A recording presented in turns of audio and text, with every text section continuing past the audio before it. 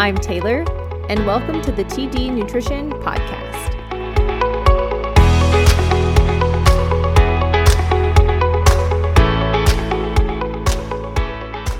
Welcome back to another episode of the TD Nutrition Podcast. Today's episode is all about fats. So this includes healthy fats and unhealthy fats.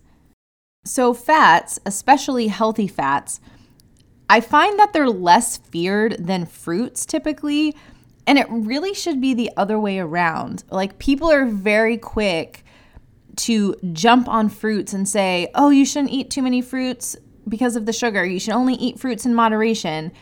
Yet, if we're talking about healthy fats, no one jumps on healthy fats and says, hey, no, you should only eat healthy fats in moderation. It's kind of just fruit is the only one that has that reputation, and I find it really funny. And this is because consuming too many fats in your diet, and this includes healthy fats and trans fats. I mean, typically, no one should consume trans fats. Trans fats are very, very harmful. So for the sake of everything I'm talking about, this is going to apply to healthy fats. So consuming too many healthy fats in your diet, it has a lot of negative effects on our health, from thickening our blood to brain fog to feeling like you're always hungry to bloating. It harms the gallbladder. It causes blood sugar issues, and it's dehydrating to our body. So when I'm referring to fats or healthy fats, I am referring to foods that are high in fat. This includes both plant-based and animal-based fat sources. So this includes meat like chicken, beef, pork. This includes fish. It includes ghee, milk, other dairy products, because that does contain fat. This also includes nuts, nut butters, seeds, coconut oil, olive oil, all other oils.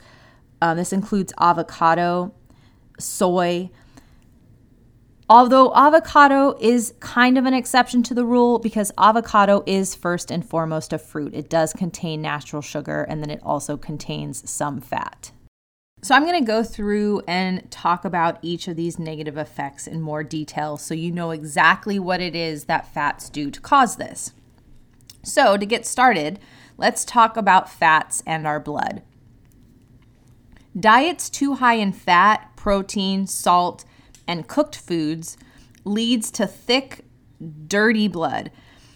And when our blood becomes thick and dirty, essentially, it prevents cleansing. And so when our blood can't cleanse because it's too thick, it allows pathogens to thrive, and then toxins will continue to build up in the blood.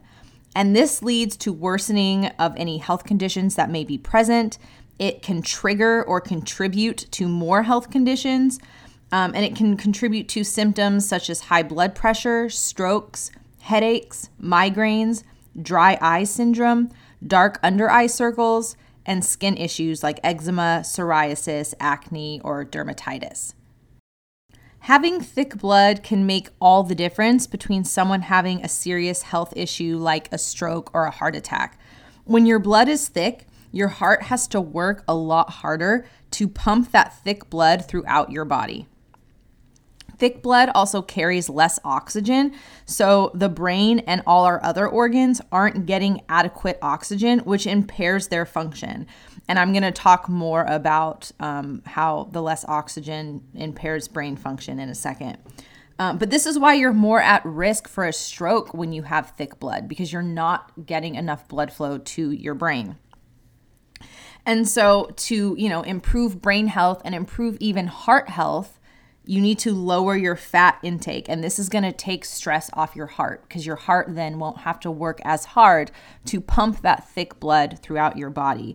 And then the blood can become less dirty when you're eating less fats, because then pathogens can't thrive and the blood is actually able to cleanse. So now we're going to shift gears and talk about fats and brain health. Consuming a diet high in fat thickens your blood, as I just mentioned, and then it makes it so viruses, heavy metals, and other toxins are unable to be flushed out from the liver and the body. And this can fuel brain fog. So fat sources also stop critically needed glucose from entering the brain. And glucose, which is, yes, it's sugar, but it's our body's usable form of energy, is one of the most important parts of getting rid of brain fog. And this is because our brains need glucose to function. Our brains run on glucose. People will try to tell you that the brain runs on fats and you need fats for healthy brain function. This is not the case. You need glucose for healthy brain function. And so it's really important that you're eating enough glucose to have good, strong brain function and that you're not eating too many fats. So fats prevent the brain from getting the glucose that it needs. And like I mentioned, fats also prevent the proper amount of oxygen getting to the brain. And then when this happens, we can't think clearly, and brain fog and focusing issues begin to settle in, and they just continue to get worse and worse. And so some great ways to increase glucose in your diet that will also help your brain function is to bring in a lot of fruits, potatoes, winter squashes, and even sweet potatoes. So now let's talk about fats and the impact it has on our hunger. So a lot of times people get frustrated when it feels like they can just keep eating, that they never feel full. And it's frustrating because we may not know why we aren't filling up. And the reason for this is it has to do with your liver, that your liver is essentially starving. It's in desperate need of clean glucose or clean carbohydrates. I prefer saying clean glucose because some people feel certain ways about carbohydrates. But either way would be fine to refer to that. But basically, when your liver is not getting enough glucose, it's still hungry. Like you're still going to have this feeling of hunger because you're missing a key aspect of your diet. So your liver, it doesn't want fat calories. It doesn't want fats. And most everyone is consuming high quantities of fats in their diet. No one is consuming enough clean glucose in their diet. And so, something that would nourish your liver much more than a fat source is going to be fruits, carbohydrate-rich veggies, potatoes, sweet potatoes, winter squashes, kind of like the foods, same as the foods that I mentioned for, helping with your brain health. And so it's the liver's need for glucose that drives this intense hunger that people may experience when they feel like that they can just keep eating and eating. And a liver that's fully healthy and functioning properly, it typically has built up glycogen reserves, and these reserves are in the tissue of the liver, and they will fuel our body and keep the organ healthy in times where maybe we're lacking glucose or we need some extra glucose because we're sick or something like that. And glycogen is basically glucose. The liver will convert extra glucose into glycogen and store it for another time. And then when we do need it, it takes that glycogen, converts it back to glucose, and then is able to put it in our bloodstream. And most of us don't eat enough glucose on a daily basis to even have glycogen reserves built up in the liver. So we don't even have that, which then it's very easy to feel like we are always hungry. Versus if you start to really become aware of that and you start to eat a very glucose-rich diet, your liver is able to replenish that reserve. However, something to point out is when there is fat in the liver and fat in the blood from all of the high-fat foods that we're consuming, the liver is unable to access any glucose we do eat. And this is because fats block the absorption of glucose. And I am going to talk about this more when I address blood sugar and fats. But the combination of fats and sugar are not a great combination. And when you're eating a diet so high in fat, it's still going to take a minute for your liver to kind of get rid of some of the fats that it has built up and get rid of the fats in our blood before it can start absorbing glucose. And so sometimes when people lower their fat intake and they start eating more fruits and they don't immediately notice a difference, they get frustrated and they're like, oh, this isn't working for me. I need to go back to eating high fats. Like fruits are the problem. And fruits aren't the problem. It's just you need to give your body and your liver time to get rid of some of the fats that it's been holding on to because of all the fat you've been eating, and let it get rid of that so then you can start absorbing all the glucose from the fruits you're eating. And when the liver is forced to store fat instead because of all the fat you're eating and the lack of glucose, it loses its glycogen storage and then it begins to deteriorate. Fats also inhibit glucose from entering the cells and other organs. So like I said, fats block the absorption of glucose, and so the glucose can't be absorbed by the cells and the other organs of our body. So then our whole body becomes basically glucose starved because it's unable to access the glucose that you are eating because you're eating so many fats. The heart, for example, is a muscle that requires glucose or it becomes weak. And so in this case, no matter if a person is incredibly fit and in good shape, he or she could eventually have a heart attack if their diet is too high in fat or too high in protein and not enough glucose. So this is something that's really important, is sometimes, people out of nowhere will have something with their heart, and you really need to look at your diet. Is your diet super high in protein and fat and low in glucose? You need to make sure that your diet is high in glucose. This actually helps your heart health. So until the fat in your diet is lowered so that glucose can actually get into the liver and all your other cells, the liver will keep crying out for more of what it needs, which is going to be this clean source of glucose from fruits, from potatoes. And so this means that this constant hunger that you might be experiencing will continue unless you're increasing your glucose intake and lowering your fat intake. And once the liver gets a break from eating so many fats, it's able to get enough glucose, then the constant hunger that you're experiencing will start to go away. So let's talk about bloating and fats. Bloating is most commonly caused by a diet that's too high in fat and or protein, whether it's healthy fats or unhealthy fats. And this causes liver burnout.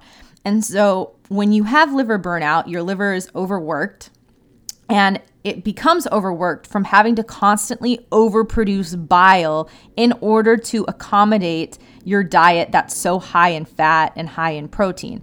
And so when the liver becomes overworked and it's burnt out, the stomach must in turn produce more hydrochloric acid in an effort to compensate for the reduction in the bile being produced.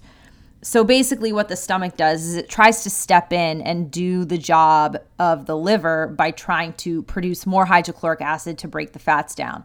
But hydrochloric acid is not designed to break down fats. And so then you're kind of basically not having things being digested properly because the liver's not able to do it because it's basically burnt out and not able to produce the needed bile, and then the stomach can't do it. And eventually this causes your stomach glands to become depleted and produce less hydrochloric acid to break down and digest proteins, all while the liver is becoming more sluggish, more stagnant. When hydrochloric acid isn't as strong, pathogens like bacteria or viruses, they can start to slip through and grow in your gut. And also, your hydrochloric acid can't break down fats as well, and it's not even supposed to be its primary job, like I mentioned, to break fats down. So then these unprocessed fats, they kind of start to cling to your intestinal tract and colon, and then it's basically feeding all of these pathogens and bad bacteria and viruses, and this leads to even more bloating and more discomfort. So fats and the gallbladder. When the liver is weakened, when it becomes overburdened and sluggish due to too many fats in your diet, it creates issues for the gallbladder. And so what happens is over time, the liver starts to heat up more and more because it's overwhelmed by pathogens, toxins, adrenaline, and too much fat in the diet. And so when the liver becomes overheated from all of this going on, it can't produce bile as well. So then that means the bile can't break down the fats that you're eating, whether they're healthy fats or unhealthy fats, and whether it's animal fats or plant-based fats.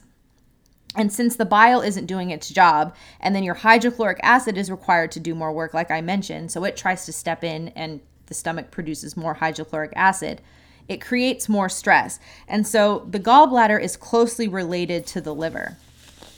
And so what happens is the liver, being a naturally hotter organ in the body, and it becomes increasingly toxic and hotter because it's overheating essentially, it's kind of like pouring gasoline on the fire. And so then the liver with all these toxins and things like heavy metals. So all of these things, it creates then a sludge in the overheated liver. And then this goes up into the gallbladder. And the gallbladder is a naturally cooler organ, and it has a very thin lining of fluid around it that keeps it cool. And so as this hot sludge coming from the liver begins to cool, it forms stones in the gallbladder. And so it can create gallstones, and then it can also create other issues with the gallbladder that maybe could lead to you needing to get your gallbladder removed. And so the reason that people then have issues with their gallbladder is really not even something wrong with their gallbladder itself. It's actually something wrong with the liver. The fact that the liver is overburdened and overheating, and then the gallbladder is kind of like collateral damage in the whole process. Like the liver is just trying to process all the fats that you're eating, and it just can't do it anymore. And then the gallbladder ends up being the one to kind of suffer for that. So now let's talk about blood sugar and fats. High fat and high protein diets are much more likely to put you at risk for insulin resistance and diabetes than a high carb diet would. High blood fat levels put a major strain on your liver, your pancreas, your adrenal glands, and all of those work together to manage your blood sugar levels. Your liver has to shoulder the burden of processing all the fat that you eat, so a high-fat diet can make the liver sluggish and unable to store and release glucose as it should. So like I mentioned, the liver should be able to store glucose by converting it to glycogen and then release it as we need it. And it's unable to do that properly if you're eating a diet that's high in fat. Excess fat burdens your pancreas because it needs to release enzymes to aid fat digestion. So then it's having to release so many enzymes to help with the fats. So it's never carbs or natural sugar things that are hurting the pancreas or hurting the liver. It's the fats. And when blood fat levels are high, the adrenals flood the body with adrenaline. And while this increases digestive strength to help move the fat through your system, excess adrenaline, it wears away at your pancreas. It's really corrosive to your pancreas, adrenaline is, as adrenaline is to most other things in our body. We don't really want a lot of adrenaline coming through our body or being released.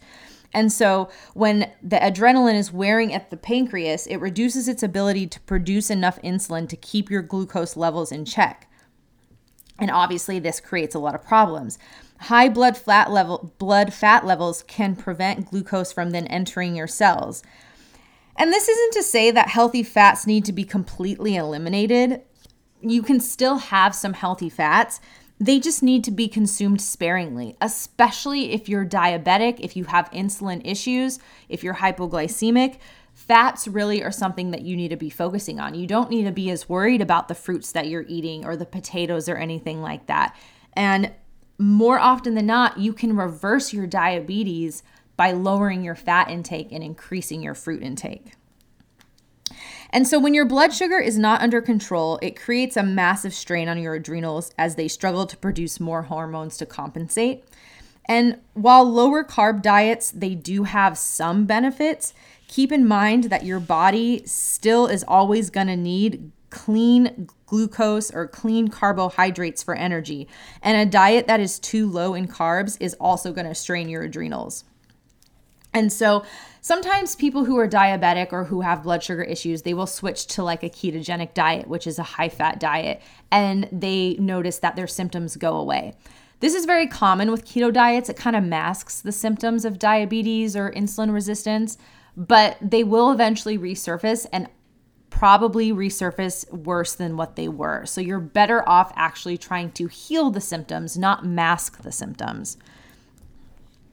And so ensuring that the carbs you're eating or the clean glucose that you're eating comes from nutritious food sources, something that, is actually healthy, like fruits and vegetables, not something like pastries, candy, soda, fried foods, things like that. Regardless of what diet you adhere to, fat intake just needs to be moderated to avoid excessively high blood fat levels when you are dealing with prediabetes or type 2 diabetes. So for instance, if you eat a vegan diet, reduce the amount of fat that you take in from nuts, nut butters, seeds, oils, avocados, etc. If you are vegetarian, cut back on eggs, dairy, nuts, seeds, oils, avocado. If your diet includes animal protein, cut back to 1 serving of meat per day. Even lean meats contain a good amount of fat. You don't realize it, but they do. Scaling back on fats helps ease the burden on your pancreas, your liver, and your adrenal glands, which goes a long way toward preventing or even healing diabetes. If you want to maintain a high-fat diet, which that may normalize your A1C levels in the short term, but not the long term, it's really important to limit your carb intake, as a diet that's both high in fat and carbs will tax your body systems a lot more. But ultimately, reducing your dietary fat and including more clean sources of glucose, aka healthy carbs, that's going to give you the best shot at healing from diabetes and keeping your A1C levels in a healthy range on a permanent basis. So I can't tell you how many times people love to chime in and say, well, when I was eating fruit, my glucose levels were so high or my insulin went up. It is normal for insulin or blood sugar to spike when we eat something. That is the normal process of our body. It spikes and it comes back down. The problem is when you're eating too many fats and your blood sugar goes up, when it comes back down, it's going to drop down past normal. And then you're going to have this major crash. You don't want that. You want to have a solid baseline. You're going to have a rise and it's going to come back to baseline. That's what you want. And that's what you want over a consistent basis. And you can achieve that with eating lots of fruits as long as you're keeping your fat intake low. And typically when people hear that that's possible, they often get really excited. Sometimes I'll come across people who still, want to argue and say, oh, that's not possible, or I don't believe you. But I'm always so confused because wouldn't it be such great news to find out that you can eat more fruit? You just have to lower your fat intake. Like, I would much rather eat a plate of a bunch of different fruits than eat a plate of a bunch of different nuts. Like, eating a plate of nuts doesn't even sound good. It sounds like a stomach ache. So I find it funny that if you're told you can include fruit in your diet, you just have to lower fats, that people still don't want to hear it. So the last negative effect that fats have on our body that we're just going to discuss is dehydration. Fats are dehydrating. The gut has to draw water from other organs to help to begin to break them down. Kind of like when we eat cooked foods, we have to draw water from other organs to help break it down. And so then the liver has to come in and produce bile, and this process is really dehydrating. It's okay in moderation for the liver to produce bile, but not too much. The liver doesn't want to have to overproduce bile or produce a bunch of bile at every meal. That's going to cause it to become stagnant and sluggish. And fats are also dehydrating because, as I said, they thicken your blood. And when the blood is thick, it doesn't carry much oxygen. And this impacts brain function and the function of all our other organs. So when we don't have a lot of oxygen in our blood, we're more in a state of dehydration. And if our bodies are dehydrated by just 2%, it impairs our optimal brain function. So if you want really good brain function, you need to make sure your body is adequately hydrated. And how do you do this? You do this by eating lots of raw vegetables, fresh fruits, fresh juices, coconut water. Drinking plain water is not going to do it. It helps on a surface level, but it doesn't help hydrate on a deep cellular level. And when I'm talking about hydration, I mean deep hydration, like the hydration of all of our cells and vital organs. So make sure that that's how you're focusing on hydrating your body, not just by drinking a gallon of plain water a day. Yes, it's helpful to drink water, but a better way to look at it is try to drink a gallon of liquid a day. And that liquid can consist of plain water. It can consist of coconut water. It can consist of fresh juices and fresh fruits and vegetables, and even smoothies. All of that can be added toward your gallon of liquid consumption a day. And the last thing that I'm going to point out is high protein diets. So if you're thinking that, oh, I don't need a high fat diet, that I don't need to know this, it's important to know that high protein diets are also high fat diets. And this is because almost every high protein food is inherently high in fat also. And so this includes eggs, chicken, nuts, seeds, milk, cheese, fish, beef, bacon, tofu, and even more foods than that. Basically, any food that is a protein source is also a fat source. So when you're eating a lot of protein, you're also eating a lot of fat. That's really important to realize because most people don't realize that. And so some of the foods, say like eggs and dairy, those are best avoided because of the ways that they do contribute to chronic illness and chronic symptoms. And especially eggs, they do feed pathogens, they feed cancers, they feed tumors. I typically recommend people to just cut out eggs entirely, even if you're not really dealing with any health issue. When it comes to dairy, you can make that choice for yourself on your individual situation. Raw milk is going to be the best source of dairy to consume because our liver is able to process raw milk. The other forms of dairy, it has a harder time processing. So if you want to keep dairy in your diet, I would say do so through raw milk form. And again, I'm not saying cut out all protein sources or cut out all fat sources. You just want to make sure that they're not dominating your diet, that that's not the main part of your diet. You want to make sure that the bulk of your diet is going to be glucose-rich foods. So fruits, potatoes, winter squashes, and then vegetables. Some vegetables are higher in glucose than others, but you'd still want vegetables and all those other foods to be a much bigger part of your diet than fat sources and protein sources. And we get so caught up in protein, and I did an episode all about how we don't need as much protein as we think, and you should definitely listen to it if you haven't already, because protein is so overrated, at least when people think we need to be eating all this protein. We don't. Our bodies can only use so much protein, and then when we are consuming more than it needs, it's just going to store it as body fat. And protein, it's such an important nutrient that it's impossible not to get enough of. Protein is in literally every single thing we eat. And if you're eating enough food, if you're eating enough calories in a day, you're going to get adequate protein. The only cases of protein deficiency that are recorded or that have been seen is in people who aren't eating enough calories on a daily basis and in countries where there is an issue with malnutrition and not having enough food. But in people who are eating enough food, there is not been a case of protein deficiency. So don't worry about not getting enough protein. If you're eating enough, you'll be getting enough protein. So to wrap things up, fats take a lot of energy to break down. And fats only contain a tiny amount of micronutrients in them anyway. And we can get all we need from a fat source by just having a handful of nuts or seeds daily. You don't really need much more than that. That's not to say that maybe some days you're going to consume a little more fat than you normally do, and that's totally fine. Like there are days where I do eat more fat than I do most of the time. Like I will have something that has avocado and maybe coconut meat, and I'll eat more avocado than I normally do on a normal day. That's okay once in a while. You don't have to freak out about that. But you want to make sure that, 90% of the time you're not overeating fat and you're limiting it to, not having it at every meal. And eating too many fats has more negative impacts on the body if you're not careful. And there's plenty of evidence supporting that there is such thing as eating too much fat, but there's no evidence supporting that there's such a thing as eating too much fruit.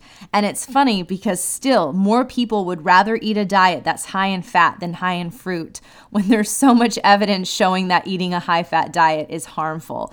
And so now that you know more of the negative effects of eating a high fat diet, hopefully you can kind of pinpoint in your own diet and lifestyle if you're eating too much fat.